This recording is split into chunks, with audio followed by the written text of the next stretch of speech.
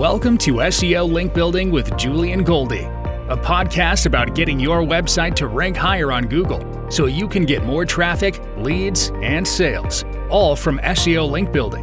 Now, here's your host, Julian Goldie.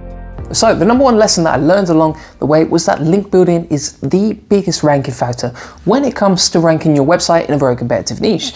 And for example, I can show you that I started publishing content quite early, a few months before, but until I started building links to the site, it really didn't get any traffic. And then as soon as I started building links to this website, its traffic, increased almost exponentially.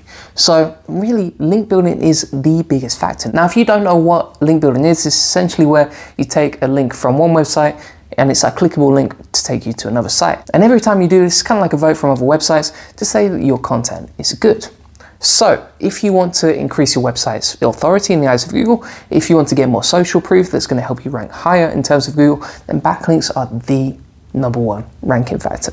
And this really makes a huge difference. It's kind of like the 80-20 rule. If you're not familiar with the Pareto principle, this is essentially where you get 80% of the results with 20% of the work. And with link building and SEO, link building is pretty much the 80-20 rule. 20% of the work you do with link building is going to get you 80% of the results with SEO. Now, the problem is that if you don't build backlinks to your website and you're in a competitive industry, you're just not going to rank. It's going to be virtually impossible because this is what separates you from everyone else. Link building is difficult, and if it was easy, everyone would do it. So if you want to differentiate yourself from your competitors, if you want to stand out from everyone else, and if you want to look more authoritative in the eyes of Google, then you need to get backlinks to your site. In fact, I worked with one client recently and they didn't get any traffic for over 2 years to their site. So they were publishing content, they were trying to grow their site, they were frustrated with their results. After 2 years, they still weren't getting any traffic to their site from Google. And then as soon as they started building links to their site, their traffic just increased exponentially. Okay, so this really makes a huge difference and it can kickstart your results. So if you've been trying to publish content, if you've been doing your on-page SEO, if you've been analyzing the technical elements of your website, but you still haven't been building links, then that's a big problem. And it's a huge weakness for your site because if you don't build backlinks, your competitors will. Now, the problem with link building is that if you're in a competitive industry, then everyone you know and everyone you compete with is going to be trying to build links too. And therefore, chances are link building will be much harder because you're competing with everyone else, and therefore either you're going to have to pay a lot of money for links, or it's going to be extremely difficult to get backlinks by simply reaching out to other websites and asking for a link. So what do you do? Well, in my situation with this dating website, I knew that everyone else was trying to get links in the dating industry, and it was going to be extremely difficult to get the links I wanted. So what I did was hack the outreach process, and I did something that's known as cross-niching. So essentially, I took my niche, which was about dating, and then I created an article about anxiety and dating. And from there, I knew that if I promoted this article to other websites about anxiety, number one, I wouldn't be competing with all the other dating websites in my niche, and number two, I'd have a lot more prospects that I could potentially reach out to and ask for a link. So if you're in a competitive industry, don't just try to build links in your specific industry. For example, I'm in the dating industry, but I wasn't trying to build links from just other dating websites. I knew that would be too difficult. I knew it would be too competitive. So instead, what you can do is kind of merge two niches that aren't usually related and then try to promote content to that other niche. For example, for me, it was dating and anxiety. If you're in e-commerce, you could do an article, about your relaxation products and then reach out to other meditation sites. And when you do this, you're sort of cross-niching and joining up two niches that aren't usually related. And you'll find that when you do this, you're going to get much more backlinks.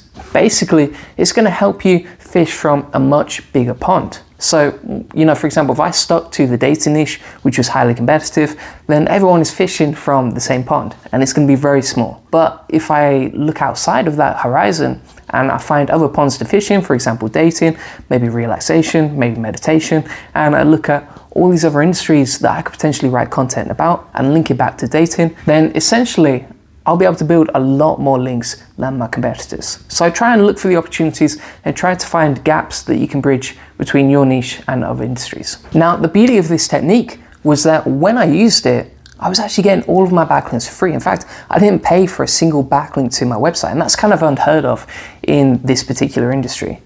So what I would recommend, if you want free backlinks, if you don't want to pay money, if you're sick of being asked for paid links, then make sure you adopt the cross-niching strategy. My final tip is to dig out the low competition keywords. Now, for me, I like to challenge myself. I like to test myself. For example, I go to the gym like 5 times a week, and every time I go to the gym, I try and lift something heavier than I've previously done before, and I try and hit my personal records when it comes to weightlifting. I mean, I'm not Arnold Schwarzenegger yet, but I'm making progress on where I was before. So anyway, when it comes to SEO and finding keywords, you should be testing yourself to try and find what opportunities are there in your industry.